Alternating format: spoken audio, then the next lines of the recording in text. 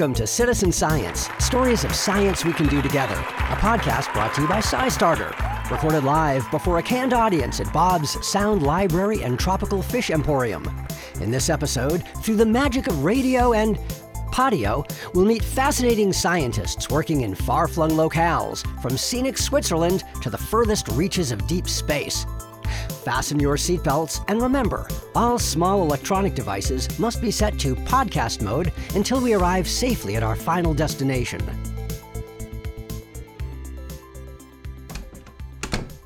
Hey, Bob. Hey, Caroline. Welcome to the Sound Library. I'm so looking forward to starting this new season with you, and especially doing some virtual travel. Man, I've been going stir-crazy during the pandemic. Right. We all need a little travel, even if it's virtual. Well, fortunately, we've got a pretty extensive collection of sound effects, animals, ambiences here in Bob's Sound Library. I think everything we're going to need for an escape. But first, I do want to thank Justin Schell, who led us on so many great adventures during Season 1 of the Citizen Science podcast, and extend a warm welcome to you, Bob, for Season 2. Thanks, Caroline. Happy to be here. Great. And to kick off this season, we're going to try something a little different. Since we've been cooped up during the pandemic, we thought we'd go on a virtual trip to visit some of our favorite citizen science projects, starting with Crowdwater. Right, Crowdwater. They're using citizen scientists to sort of patrol rivers all over the world and report on pollution and water levels and other hydrological stuff. And they're located in Zurich, Switzerland, which seems like a great place to visit. Sure, why not? And thanks to the magic of sound effects, our travel time to Zurich is about 7 seconds. Flight 52 non-stop to Zurich, ready for takeoff and landing. Please fasten your seatbelts and stow away all carry-on bags beneath the seat in front of you. Thanks for flying Bob's Sound Library and Tropical Fish Emporium.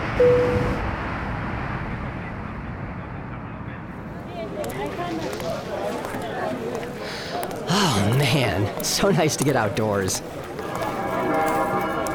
Oh wow, there's the bells of St. Peter's Cathedral. Magical. Zurich's famous for all its church bells.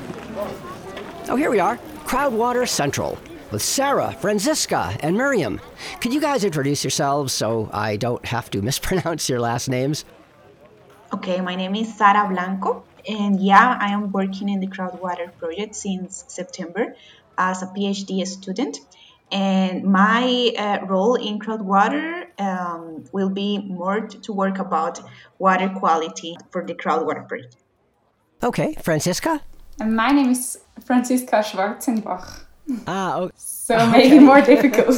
And I work in the Crowdwater project as a community manager, so I do a bit of background work and outreach for the Crowdwater project.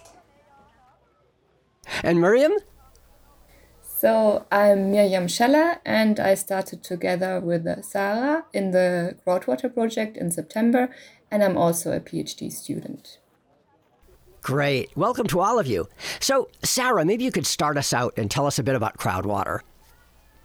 Crowdwater is a citizen science project in hydrology, which means that we are working and interested in the study of water, regarding, for example, water levels, which is really useful and important for decision making about droughts or floods, for example. Right, so important. And Franziska, how did Crowdwater get started? So in the very beginning, it all started without an app or without anything global. So it started in Switzerland, and the first PhD students started to ask people on the streets about discharge in rivers and about water levels.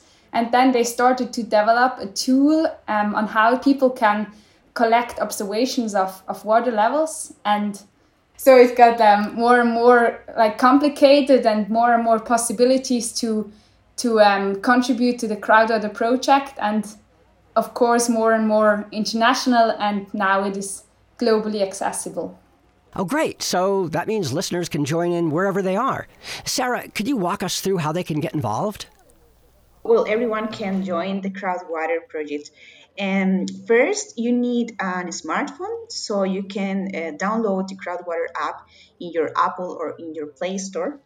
With the app, we can make observations about water level, soil moisture, and plastic pollution, for example. So once you have the app in your phone, you can, for example, if you go for a walk in your neighborhood or in your city, you can use the app in any river that you find. So you can make observations about these categories, and you can create spots, and then you can see like other spots if they are already. I'm sorry. What does it mean, create a spot? Okay, create a spot is, for example, if you go for a river and then you see, for example, plastic pollution in that river. So using your GPS of your phone, you create a point where you can describe how many plastic pollution you can observe in that point. So after this, other people visit this point and they are using the app, they can see what you made in the past, and they can update this point just like refreshing the information about this. Wow, so anyone can add new data to anyone else's spot? I wonder if maybe people are kind of reluctant. One of the most asked questions we get at SciStarter about projects is, if I do something wrong, will I wreck the research? So, Miriam, are Crowdwater volunteers also worried about this? And are people ever afraid to enter data? Yeah, thank you so much for that question, because that's like really what I also experienced when I first explained the app or the project to people, how they can do the observations. And all of them were like a bit scared, like, yeah, so I experienced exactly the same. And then I always tell, like, you cannot do anything wrong, like nothing will happen, because we will check the spots also, and we will give you feedback, and you will get a comment, and there's really nothing you can do wrong there. So just start and go for it, and we will give you some nice feedback. Okay, I'm going to try it. And it's a perfect time for it because, I mean, I don't know what the weather's been like there, but here we've had a lot of snow and sleet and rain. Have you been seeing that in Europe, and is it reflected in your Crowdwater data? So over the last weekend in Europe, there was a lot of high flow because there was a big snowmelt event and also a lot of precipitation in large parts of Europe. So lots of the rivers were really, really full with water, and there was one user like updating his spot every second hour. So we had a really nice time series there. And so this such a support is just amazing. And we are so happy to see such things, and also very interesting then to see the stats of this spot. That's great. Any other stories or anecdotes you'd like to share?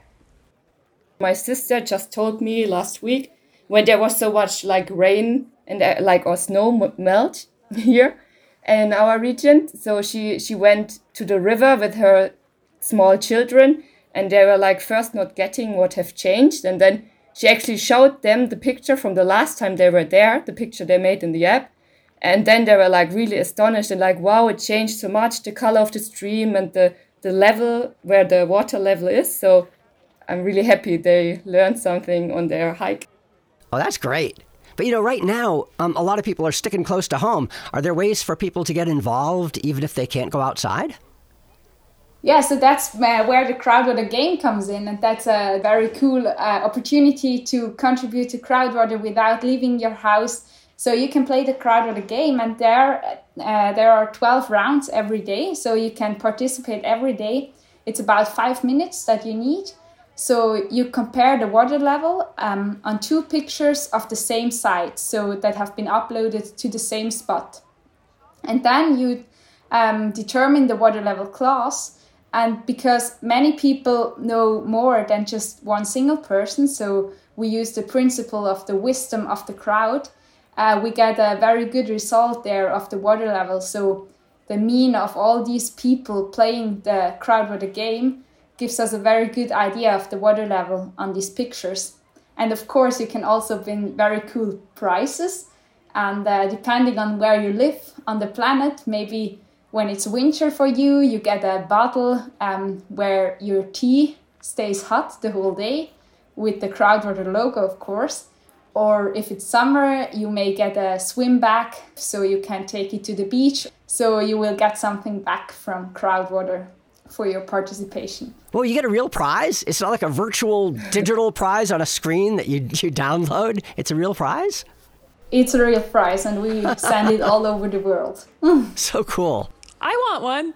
So, Sarah, April is Citizen Science Month. Can you share your plans for that with us? Well, we are planning to have 2 webinars during April, and our plan is to have a first webinar to present and introduce people the Crowdwater project and the app, so people can join this webinar and learn more about Crowdwater, but also learn how to use the app. And then we will have another webinar. It's more like a follow-up and feedback webinar where people can join to share their experiences using the app, but also like ask questions about the use of the project, but also the app. I love it, and I am up for the challenge. Anything else you want to share? Yeah, maybe why it is so important to have these data from the Crowdwater project and why this data is so valuable. And that's just because there's such a lack of data about water, and water is so important for all of us. So it's definitely worth it to collect data about water with such a simple method like with the Crowdwater app. So it helps a lot also in regions where there's no water data at all. And people are just everywhere on the globe. Everywhere people could get some measurements, and it can be such a high resolution where a sensor could never have such a high resolution. So that's absolutely worth it to collect this data to get more information about water. Great. Okay. Well, thanks for being with us and taking this time. Thanks for the opportunity. Yeah, thank you for the invitation. Yeah, thank you so much. It was really nice to chat with you. I mean, that was great. I happen to live right near the confluence of two creeks in Maryland, and I'm thinking this would be like the perfect place to set up a Crowdwater spot. Yeah, definitely. Okay, so who and where are we meeting next? Patrick Treuthart from Spirograph. That's where citizen scientists help astronomers study spiral galaxies. Galaxies. Okay, that's perfect because I just happen to have Carl Sagan's Spaceship of the Imagination here, where we can visit billions and billions of galaxies. Yeah, that's about as far as I go. So what do you think? Nice ride, but no cup holders? Hey, it was the 70s. And now we're a gajillion light years from Earth. Let's meet our intergalactic guide. Can you introduce yourself, Patrick? Sure, yeah. So I am Patrick Treuthart. I am an astronomer at the North Carolina Museum of Natural Sciences in Raleigh, North Carolina. Welcome to our humble spacecraft, Patrick. Could you tell us a bit about Spirograph and what volunteers do? Sure. I mean, it's actually a really simple project. So what people are actually doing is they're looking at pictures of galaxies, and they should all be spiral galaxies, which are just galaxies that look like pinwheels. And then when people confirm that, then all we do is we have them trace out the spiral structure they see. We just have them trace over the arms. And we have multiple people doing the same galaxies, and we see where people agree, and that helps us determine where the spiral arms are. And why have people do this? Aren't computers really good at processing images? These images aren't the greatest. Like the contrast between the arms and the interarm regions is pretty low. And so computers have a hard time distinguishing where the arms, begin and end. But people are really good at seeing patterns, and people can actually pick out these spiral arms pretty easily. So that's why we want people to trace out the arms, so that way we don't have to use the images. We can use people's tracings, and we can measure the spiral arms that way. And why do you want to measure them? So it's an interesting idea. So not many galaxies have their spiral structure measured to begin with. And the interesting thing is that there are relationships between how tightly wrapped the spiral arms are and properties of these spiral galaxies that are much more difficult to measure than just measuring the spiral arm structure. So the tightness of the arms relates to things like the mass of the supermassive black hole found in a galaxy's nucleus. It also relates to the mass of the stars that make up that bright ball that's in the center of the galaxy that we call the bulge. It also relates to how fast the galaxy rotates, and that also relates to the amount of dark matter contained within a galaxy. So basically, by measuring how tightly wrapped these arms are, we get good approximations for a number of parameters for a galaxy relatively quickly and cheaply. That's incredible. And where are you now in the project? So right now we have a total sample of about 20,000 galaxies we're looking at. And we broke that into a sample of about 6,000 and a sample of about 14,000. The first sample of 6,000, we think we're done collecting the data on those. And the other set of 14,000 galaxies, we're actually finishing that up pretty soon. So we estimate that we should be done in about a month. Okay, so are you about done? Is that it for the citizen science portion? No. At this point, no. We still need people. We still need people to work on it. If people get busy, and can't spend so much time classifying. I mean, we could always use more people to help. The faster we're done, the faster we can, start analyzing the data. So people are always welcome to help, and it's greatly appreciated.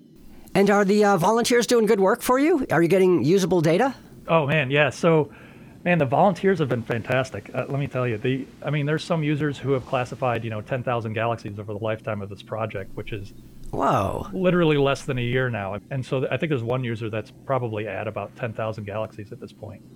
But there are plenty that have done, 1,000 or more. They found a satellite, a tumbling satellite. They found supernovae. One has been previously unclassified, so this person managed to get that actually registered in the International Astronomical Union database. They're just unusual looking galaxies. People have pointed out weird things that we just tag and hopefully are able to look at later.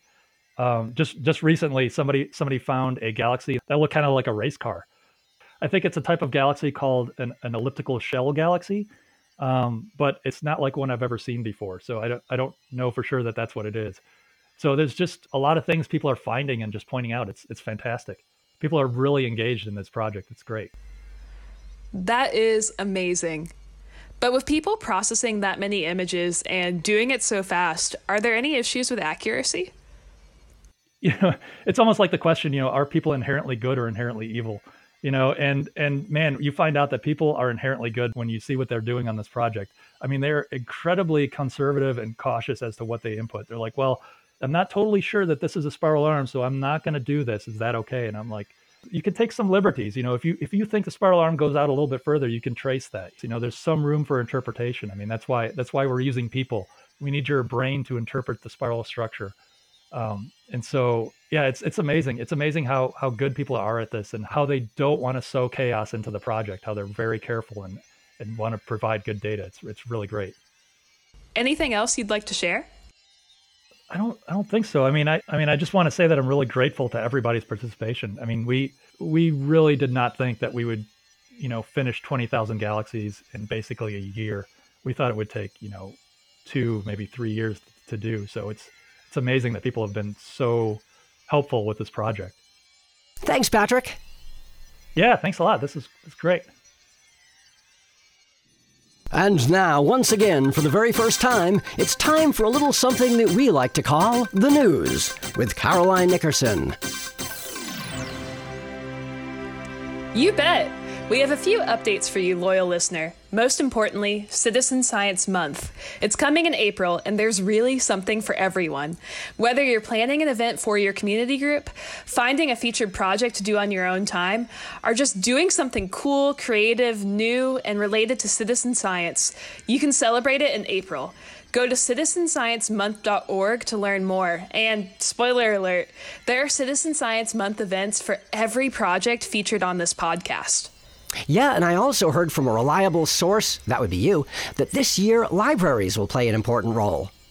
You heard correctly. And our supporters, the Network of the National Library of Medicine, are currently accepting applications for $5,000 mini grants to support 13 different United States libraries during Citizen Science Month. Do you represent a library? Apply. Learn more at scistarter.org/NLM. And we'll be talking with some of those library folks in an upcoming podcast. But it's not like April's the only time we've got citizen science events, right? That's right. Really, it's more of a citizen science year. We have an event coming up in March with the Narika Project, which is all about contributing to mental health and dementia research by playing games on your phone. You can find the details in the featured project on scistarter.org/NLM. That's the letter N, the letter L, and the letter M. It stands for National Library of Medicine, so scistarter.org/NLM. Thank you so much to the network of the National Library of Medicine for supporting us during that event, and the head of the Narika Project, Claire Gillian, for joining us virtually from Ireland during that event to answer questions. We'll see you on March 18th, 11 a.m. Eastern, scistarter.org/NLM. Wow, that's so cool. Ireland, we are so cosmopolitan. So, by the way, where do you live when you're not here in the Bob's Audio Library? Well, Bob, I live on Zoom. In fact, our listeners can join me on Zoom any given Monday at 7 p.m. Eastern for Make It Count Monday, the weekly live stream show from SciStarter and NC State University. Host Deja Perkins and I have fun and learn a lot about a featured project each week with a different guest speaker. Learn more at scistarter.org/NCSU. Yeah, Make It Count Monday. Yet another way you can join the Citizen Science Party. You can also check out the thousands of projects looking for your help at scistarter.org. And they include the project we're visiting next, run by Scott Eustace. Scott is awesome. Scott is the Community Science Director at Healthy Gulf. I know he'll introduce himself.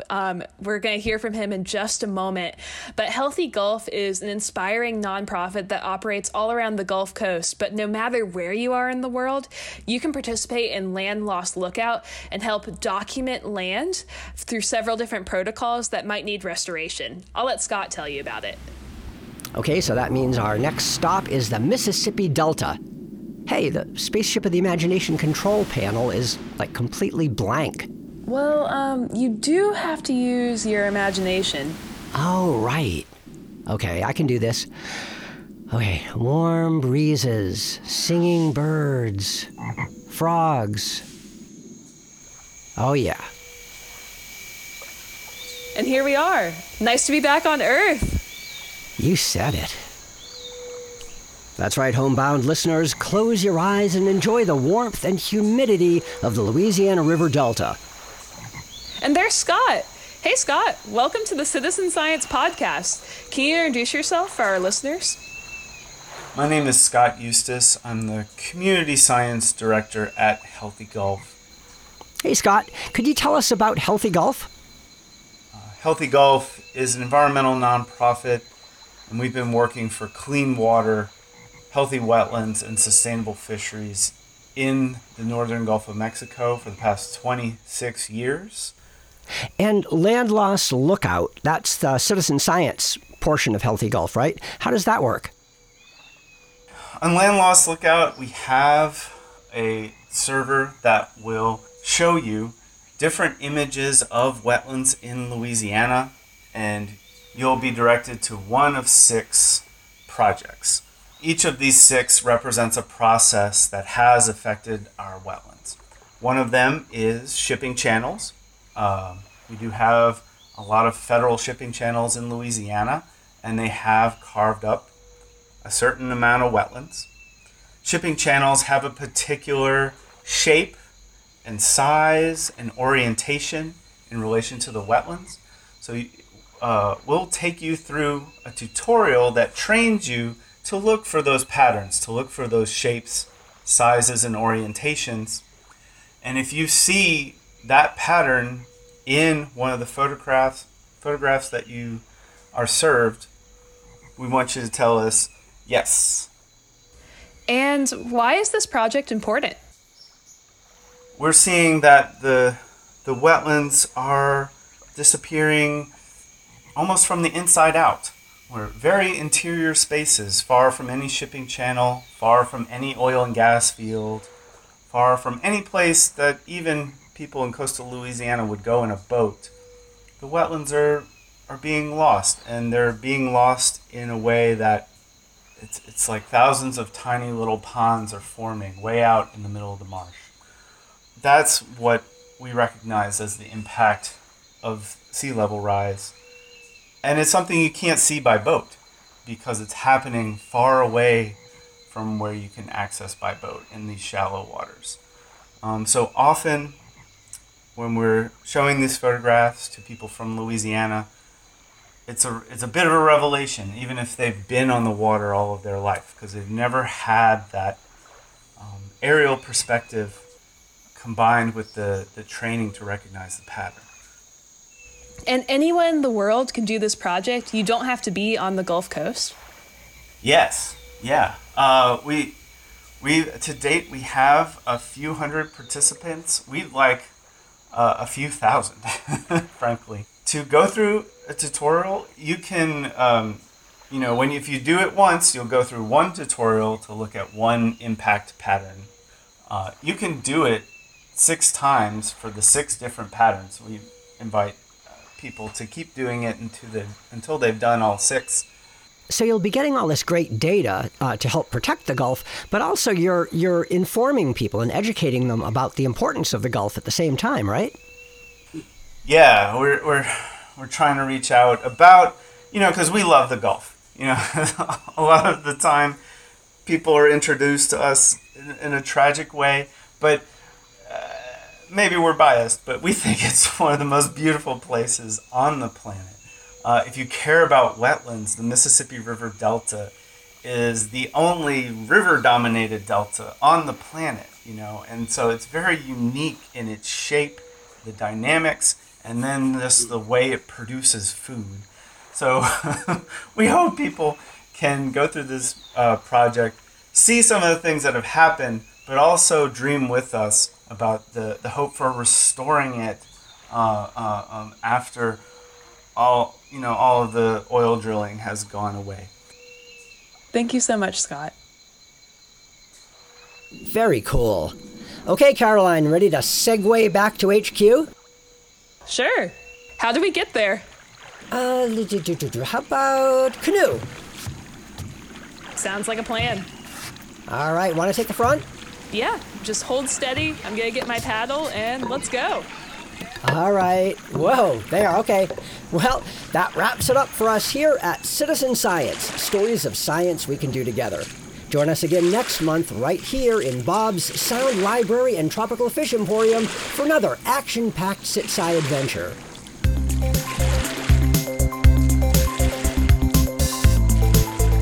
This podcast is brought to you each month by SciStarter, where you'll find thousands of citizen science projects, events, and tools that you can get started with to turn your curiosity about the world into real impact. It's at scistarter.org. That's SCISTARTER, like you're starting the science.org. SciStarter is supported by a number of generous partners and collaborators from all around the world. SciStarter's founder is Darlene Cavalier, and thank you so much to you, the listener and the citizen scientist, for getting involved and making a difference. If you have any ideas you want to share with us and things you want to hear on this podcast, get in touch with us at info@scistarter.org. Our email address is info@scistarter.org. Thanks again, Bob, and I'll see you next month.